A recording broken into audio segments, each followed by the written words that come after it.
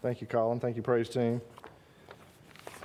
Last week I had thought that I was done with the series that we were working on.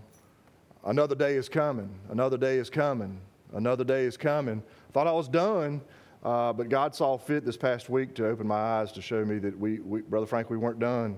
We weren't done. We have one more day. And those of you who are watching online, those of you who are in here this morning, I want you to understand that I do not preach my opinion. God could care less what my opinion is. God could care less what anybody's opinion is. We either stand on the Word of God or we're standing on sinking sand. So I say that to say this morning, this is not my opinion. This is what Scripture says. This is what the Word of God says. Amen?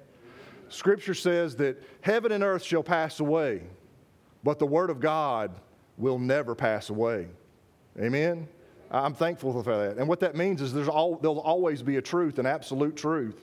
The world is always seeking to find truth in the most unordinary ways, but the Word of God is the truth. Amen? Sorry. No children's church today. Some of y'all kind of looking around. He didn't say anything about his children's church. So y'all, everybody's staying in the sanctuary this morning. Amen? Some of y'all are like, what? Turn your Bibles to the book of 1 Thessalonians. 1 Thessalonians. Again, the last few weeks I've considered, we have considered 3 days that are soon coming. Days that we can, as believers, look forward to and as the time approaches. The first of those days that we looked at was when God would make all things right in the world. I'm looking forward to that day. Amen, church? All things made right. We call wrong right and right wrong, and we point fingers, and there's so much division in the world. But when God says something's right, it's an absolute right, and we don't have to question. Amen? So we looked at and we considered the day when all the world would be made right. The day when those who had been killed for proclaiming Jesus as Lord during the times of tribulation would be avenged. We then looked at the day when every man who walked the face of the earth will acknowledge Jesus as Lord. Even those estimated 5.3 million people today who do not. Last we learned that of who the 144,000 people were that are sealed during the great time of tribulation, seen in the book of Revelation.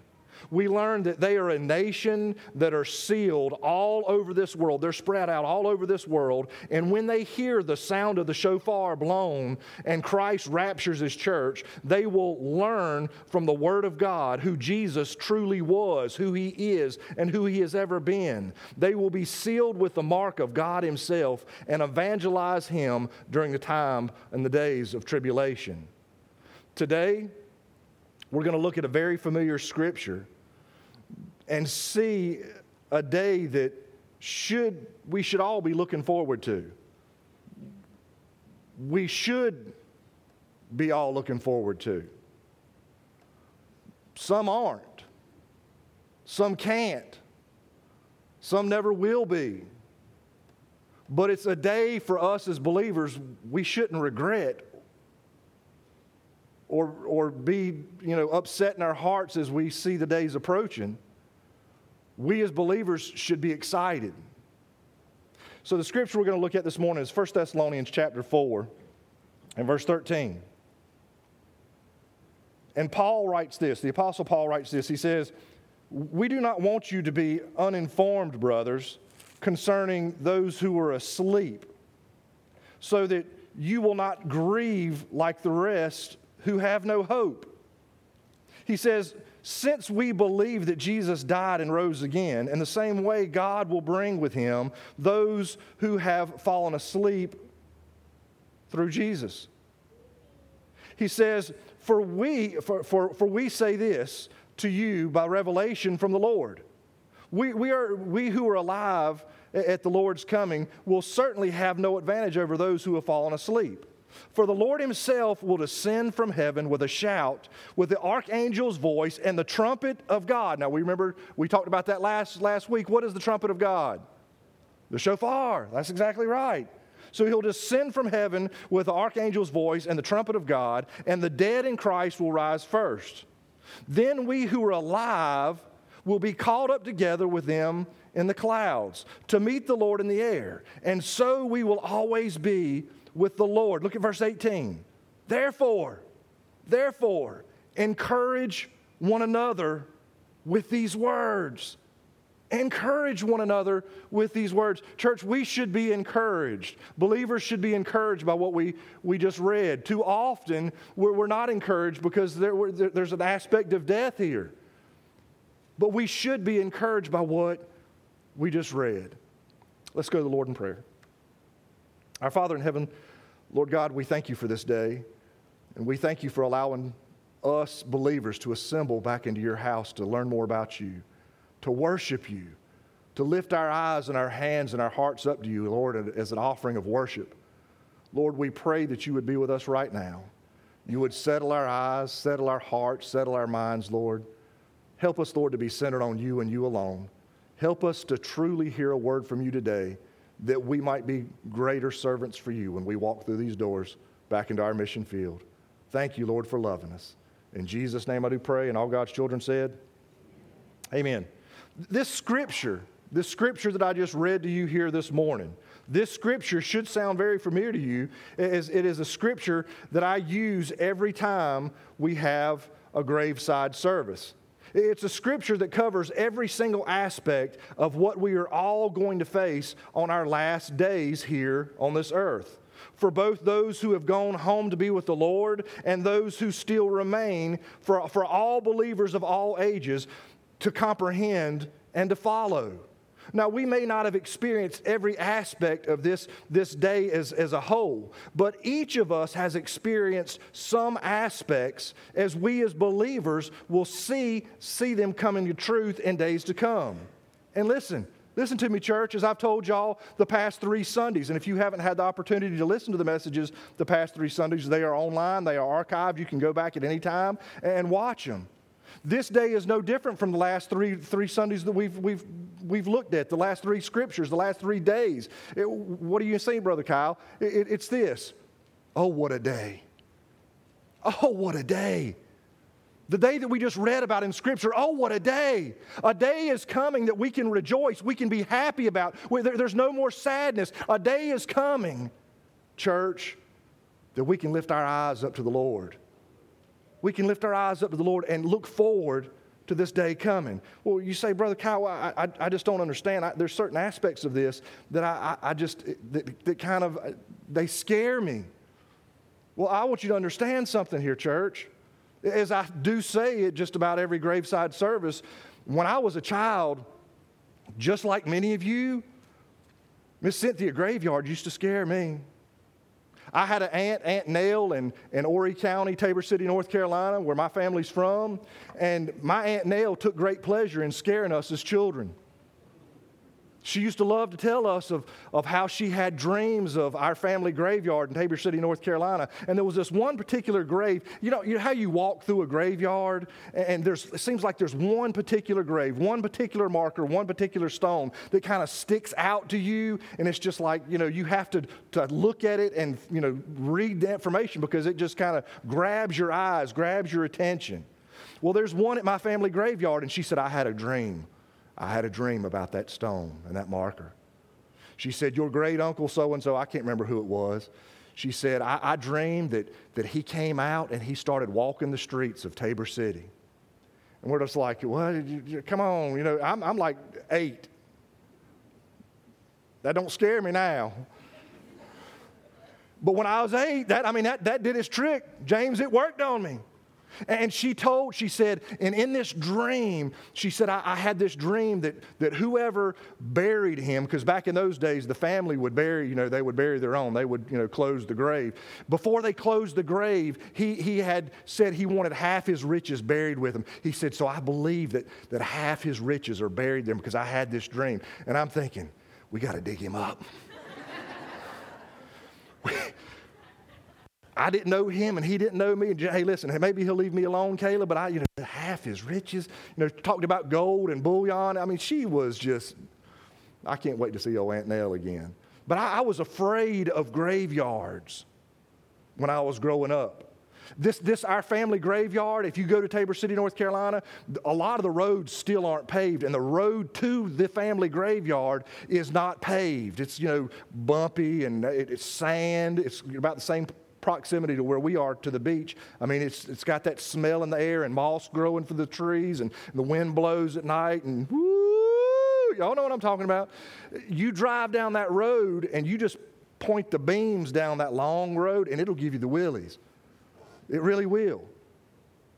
But as I became a Christian, as Christ entered my life and I started studying this scripture, listen, we as believers, graveyards ought to be the last place that we're afraid of. Do you realize that Scripture says in Romans chapter 1, verse 20, that God reveals himself to his creation? All creation screams out that God is God and he loves us. We see the birds in the air, the trees, the leaves, we see everything, but we can see the graveyard as the expression of God's love as well. Do you realize that, and I'll get to this here in a second, when a person dies, they are put into the ground.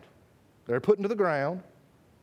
But on the day that we're talking about, it's going to be not only a day of revelation for the world, but it's going to be a day of reconciliation for those who are in the grave. Our scripture today says that grave is going to testify who Jesus truly is. What are you talking about, Brother Kyle? They're coming up out of that grave. Angela, where's Angela? Angela. Did you know that I was preaching this morning? What did we just sing a few minutes ago? I came out of that grave. Ain't no grave going to hold my body down. You can plant me 12 feet deep, but when Christ raptures the church, if I'm in the grave, I'm coming out. Amen? So are you. It's a glorious day. Church, what do we see in our actual scripture this morning? Now, I think it's important for us to take a minute, just take a minute, and remember that the Apostle Paul, the devout Pharisee, he was a Pharisee of Pharisees, and he was of the Sanhedrin. He was in the Jewish court. This man, Paul, had been chased out of Macedonia, but he had a love and a deep desire to return to Macedonia and teach the people of Thessalonica once again. What we need to see right here is at the beginning of our scripture is that God would have, if God would have allowed Paul to go back and to stay with those Thessalonians and teach the people these lessons verbally. If he would have taught them verbally what we just read, understand this, we would not have them recorded in our Bibles today. Now, Paul had a desire to go back. Poppy, he wanted to go back and teach them. If he would have taught them these words verbally, we wouldn't have them stand in our Bible today. We wouldn't. So what does that tell you? Church, God knows what he is doing. Even when we think something is meant to harm us, Paul wanted to go back. He wanted to go back. He so desired to go back. And I imagine Paul thought, God, why are you wanting to harm me? And God says, look, bud, I'm not wanting to harm you. You're not going back because you're going to write them this letter, and it's going to be preserved in the Word of God through all time, so every person who walks this earth can have the opportunity to see your words. It's not meant to harm you. It's meant for your good. Because God is good all the time, and all the time, yes, he is. Yes, he is. So we need to understand that from the beginning, church. John Phillips Scholar says this about this morning's scripture. He says, Paul's divinely inspired letters are carefully preserved and ultimately incorporated into the New Testament of God's Word. Thus, we have available to us the apostolic answers to all these basic questions in exactly the same way they were available to the people of Thessalonica. We hear Paul today answering questions that they had concerning death. He had the answers, and we now have the answers as well. Only, church, listen, only the Word of God can give you an accurate explanation as to what happens when this life is complete. You can look. You can look all you want. You can read all the books in all the libraries across the world. But the Word of God is the only book that will tell you what happens to you when you take your last breath. That's the power of God, amen? Do you know how many people, how many countries, how many emperors have tried to destroy the Word of God? But yet here it is today. Here it is today. Most of us have the blessing that many in other countries don't have. We have multiple copies. We have multiple copies. If you go in my office, I have multiple copies of multiple different versions. I have an original 1611 King James Bible in my office that you can't read. I can barely read. What does that say? God's Word has lasted through the ages that we might not be ignorant, that we have the ability to pick up God's Word. God has always desired a relationship with us, ever since Abraham. As we look at our Scripture, Paul starts off his address by telling his readers that he is writing this because he does not want them to be uninformed or ignorant concerning this matter. Can I tell you that the world is in such chaos and a state of confusion because we look for answers for all the world's problems in every direction but the Word of God? There's never been a time, Bill, there's never been a time where I've had a question that the Word of God couldn't answer. There's been many times where I've looked at the answers in the Word of God after I've asked the questions that I haven't liked the answer. But it always answers. It always gives us an answer. People would rather believe a lie than to search the Holy Scripture just to glance at the truth. Not even to believe it, but even to glance at the truth. Paul says if we hear his explanation, we will not grieve like the rest of the world who have no hope. When your hope is in Jesus, your total mindset is transformed. Listen to me, church. You're not the same. When your hope is in Christ, your mindset's not the same. And I say this and I remind you that when I was a child, I didn't grow up in church. I didn't even know what the church was. I didn't even know who Jesus was. Jesus was just about as real to me as the tooth fairy was. I did not grow up in the church. But I came to a point in my life where I just could not live any longer. I was done with the world. I was tired of death. I had 5 people that were close to me who died by the time I was 19. And I went to the woods of where I lived and I said, God, reveal yourself to me because I'm sick of this. 2 months later, 3 months later, at a New Year's Eve party, that good-looking girl was looking at me and I was looking at her, and she was checking me out and I was checking her out, and we talked and exchanged numbers, started dating, and 2 weeks afterwards she looks at me and I look at her and she says, do you want to continue dating me? I was like, yes. She said, I'll see you in church in the morning. I'll see you in church in the, what? Church. I'll see you in church in the morning. Because if you're going to date me, you're going to church. And that good-looking woman is sitting on the front row today. She's mine, and I'm hers. Because when you give all to God blesses you, doesn't He? He rewards you. And as we talked about football earlier today, Shaggy out-punted my coverage. I know you did too, son. I know. I out-punted my coverage. Ricky Tyre, I did. So as we look at our scripture that we've just read, we're right now in that some believers in Christ have died. In our scripture this morning, Brother Kerry, some believers in Christ have died. So if we look at this and try to understand from the very beginning of the church age, which started when Jesus rose from the dead, He ascended back into heaven. We see in the book of Acts where the Holy Spirit came and He breathed life into the church. Y'all remember? Well, ever since the church began until this very day, He's talking about every believer who's died. Every believer who's died. Okay? Scripture says, in our scripture it says they're sleeping, but He's talking about dying. And He says there's some still on the earth who are still alive. That's you. That's me. That's my grandchildren. That's your grandchildren, right?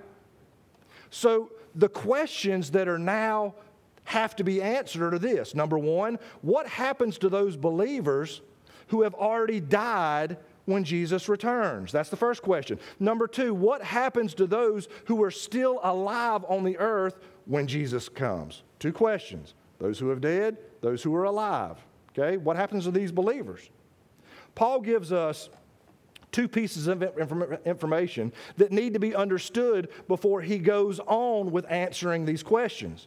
The first is that believers are believers solely due to the work of Christ, seen in verse 14a. 14a says this: since we believe that Jesus died and rose again, in the same way God will bring with him those who have fallen asleep through Jesus. Now, you have to answer this question. I can't. I can't. If somebody comes and asks me a scriptural question, I can show them what Scripture says, but I can't make them understand. I can try. Steve, I can't make the answer for them. They have to answer for themselves. So as we look at this, you have to answer, every person has to answer the first question before we can move forward. If you do not believe that Jesus Christ died and rose again, then nothing more Scripture can say to you. Nothing more of what I'm about to say concerning this Scripture will have an effect on you. Paul then qualifies. He qualifies what he is about to say in verse 15a. Verse 15a says this: this is how you can believe me. Paul says this is how you can believe me before he goes in, because, I want to listen to somebody I can believe, right? Amen? I want to listen to somebody who I can trust, who actually knows what they're talking about. Everybody agree? So Paul, the Apostle Paul, the Pharisee, the man of the Sanhedrin, makes this qualification. He says, you can believe me because of this. Look at 15a. 15a says this: for we say this to you by a revelation from God. What he's saying is, I didn't come up with this on my own. I didn't. How can we as believers trust Paul? Because this isn't his first revelation. Y'all with me? Where was Paul's first revelation? On the road to Damascus. He put it upon himself. He says, listen, y'all Christians, y'all are a bunch of crazy people. I'm going to wipe y'all out. I'm going to take you out. This is nuts. I'm not falling for this. And as he's on the road to Damascus with papers in hand from the Sanhedrin to lock up Christians, to crucify Christians, to put Christians behind bars, something happens. What happens? Scripture says a light from heaven shone on him, and he says, Saul of Tarsus, why are you persecuting me? Why? Why? He says, well, who are you? He says, I'm the Lord. This isn't Paul's first revelation, but as we look at Scripture this morning, we can understand it, we can believe it, and it's qualified because this is a revelation from the Lord. It's not from an unknown person. He's qualified to say what he's about to say. So, what is it? He says, if you believe that Jesus is true, the one and only Son of God, then we can move forward with answering our questions. Well, what questions to those who have died before the return of Christ? Look at how can we answer that question. Verse 15b answers the question. Verse 15b says this. It says, we who are still alive at the Lord's coming will certainly have no advantage over those who have fallen asleep. For the Lord himself will descend from heaven with a shout, with the archangel's voice, and with the trumpet of God, and the dead in Christ will rise first. So understand, Scripture tells us that no man knows the time, the day, or the hour when the Lord shall return. Not even Jesus himself. Only God the Father knows when he'll send his Son back to this earth. Right? Y'all with me? So he's standing ready. He's standing ready. I imagine, Christ, Scripture says that we are the bride. He is the groom. I can't imagine being separated from my bride as long as Christ has been separated from his. I'd imagine, Deborah, that about every day, God the Son looks at God the Father and says, can I go get her today? Can I go get my bride today? I mean, I bet it's a question that's asked quite often. And just like the question that was asked of those who were under the altar a few weeks ago, God says, son, put your white robe, relax, I'll tell you when it's time. I'll tell you when it's time. But there's great anticipation. But understand, on that day, when he finally goes to God the Father and says, God, is today the day? And as we look at Matthew 24, those days are fast approaching. It really is. Amen? When that day comes, when that day finally arrives, when Christ is allowed to come and receive His church unto Himself, our scripture this morning says that He will descend with those who are dead in Christ with Him in the air. Now understand something. According to Scripture, who has dominion over the air today? Satan. So Jesus is going to come on that day, and He's going to step foot on the clouds in Satan's dominion, and He's going to receive His church unto Himself. In other words, He's going to black His eye. He's going to say, well, hold on a second. I thought that was my dominion. Oh, no, listen, your dominion's gone. Everything's gone, buddy. As a matter of fact, your days are numbered. Your days are numbered. You want to understand why Satan is unleashed and doing everything he can to disturb the world today? Because he knows his days are numbered. We win in the end. The church wins in the end. God wins in the end. Next, we see what happens to those who are still alive when Jesus comes again in verse 17. Verse 17 says this. He says, then those who are still alive will be caught up together with them in the clouds to meet the Lord in the air. And so we will always be with the Lord. Now, people have asked me from time to time, and I there are questions, staying even with the Word of God, I have to say, I don't know. I don't know. I look forward in many ways to shed this body. I can feel my soul alive in me, amen? I can feel my spirit alive in me. I know there's something, I can feel it. People ask me from time to time, why are the dead in Christ in their spirit coming with Christ when He raptures the church? And why will they be reunited with their body? And why is it in this scripture that when Jesus comes to receive His church, we who are alive and remain will go up to meet Him in our physical body? I'm tired of this physical body. It hurts, it aches, it pains, it's fat. I'm tired of it. I don't want this. Why is God going to do that? I want to look like I was when I was 21, a head full of hair like Caleb's got, and muscles. That's what I want. Well, it's not what we want, it's what God wants. Brother Kyle, why? I don't know. I don't know. All I can do is I can tell you with 100% surety that it's exactly what's going to happen. Well, hold on a second, Brother Kyle. What about those bodies that are decayed and they're in the ground? According to Hebrew and Jewish tradition, he said that they wanted ashes to ashes, dust to dust. They want their bodies to desecrate as fast as they can so they can go back. It doesn't matter. We're talking about God here. God can restore anything, amen? And He can do it again. Brother Kyle, can you give me further explanation? I can't. All you have to do is trust Him. I don't know why, but there's a reason, and I promise you this. That's going to be another day coming when we have our eyes open to the truth of everything that God's told us to have faith in. Brother Kyle, I mean, that's a lot of faith. We're talking about a lot of God. Amen? Paul ends this portion of Scripture with these words. He says, therefore. And when we see the word therefore, we need to understand what it's there for. He says, therefore, encourage one another with these words. What he is saying here is tell the world.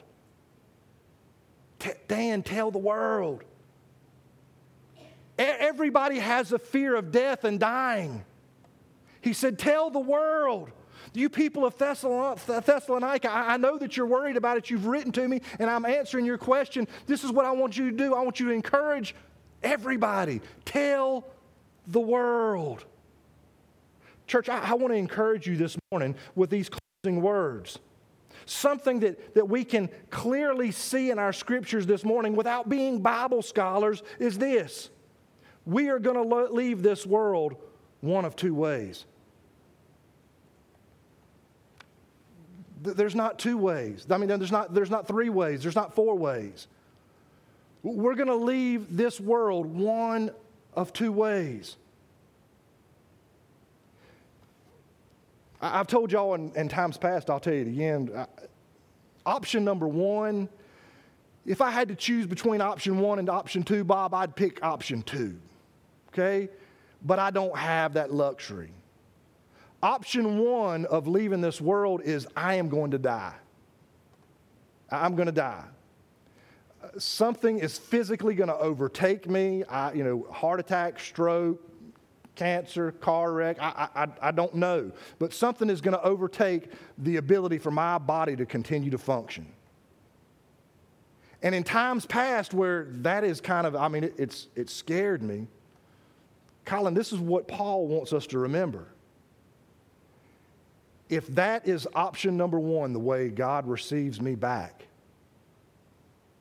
if that's option number one is it, guess what happens? Miss Crawford, I get to see Jesus. I get to see Jesus. You see, when I called out to God in the woods of TK, South Carolina, back in 1988, I said, God, reveal yourself to me. He did in the form of Jesus Christ. He changed me. I am not the same. And I've been learning about Him and studying about Him. I have gotten into the Word of God. I have looked into the Old Testament, the New Testament, the history, the prophets, the Torah. I've looked in the interdenominational time of between the Old Testament and the New Testament. I've looked all throughout the New Testament. And the more I learn and the more I study, the more I understand that He loves me and I don't deserve to be loved. Nothing I have done deserves or merits the love that God has for me. But He does. You see, if I die, option number one, I get to see Jesus. Miss Dale, I get to see Jesus. We get to see Brother Dale. We get to see Brother Phil. And that's great. I'm going to give him a high five if I'm walking past him to go see Jesus. That's option one. We die. Be encouraged. It's not that bad. Scripture says, look, it's like falling asleep. Option number two. For believers, we're raptured with the church. We're raptured with the church. What that means is when Jesus comes to take His bride, the church, home, guess what happens when that happens? Miss Edie, we get to see Jesus. The one who died for me. He died for me. I get to see Jesus. Listen, be encouraged. Paul says, be encouraged.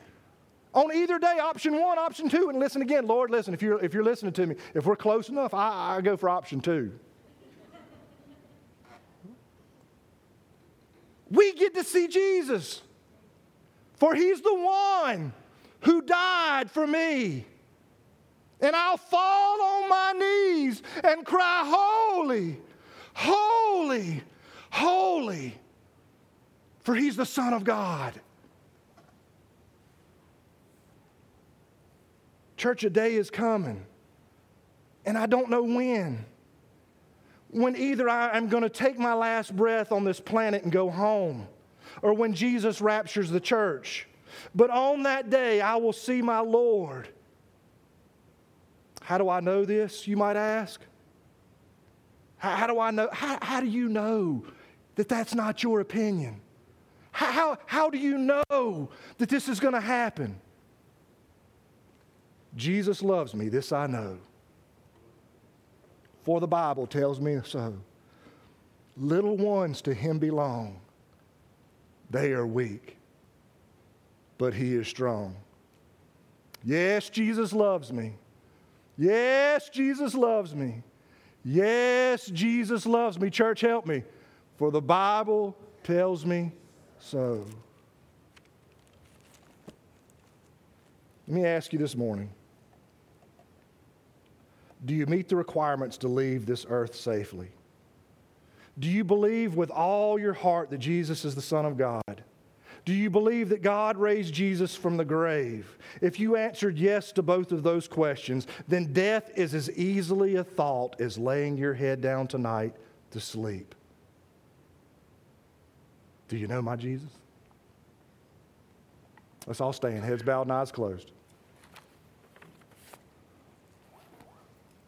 This morning, if you're here or you're watching live stream, if you're watching live stream right now or 2 days from now or 2 weeks from now or 2 years from now, and you want to know how to have a personal relationship with Jesus Christ, I would encourage you to call the church or call me, and I'll show you what the Word of God says. It's not my opinion. It's not my opinion. I don't have an opinion. But I'll show you what the Word of God says each person must do to spend eternity with Him. If you're here in the sanctuary this morning and you've not ever done that and you want to accept Christ as your personal Savior this morning, I'll be down at the altar and I'll show you what God's Word says each person must do. It's so easy. Man makes it hard. Religion makes it hard. God makes it easy. As the music plays, do you need to come? Will you come?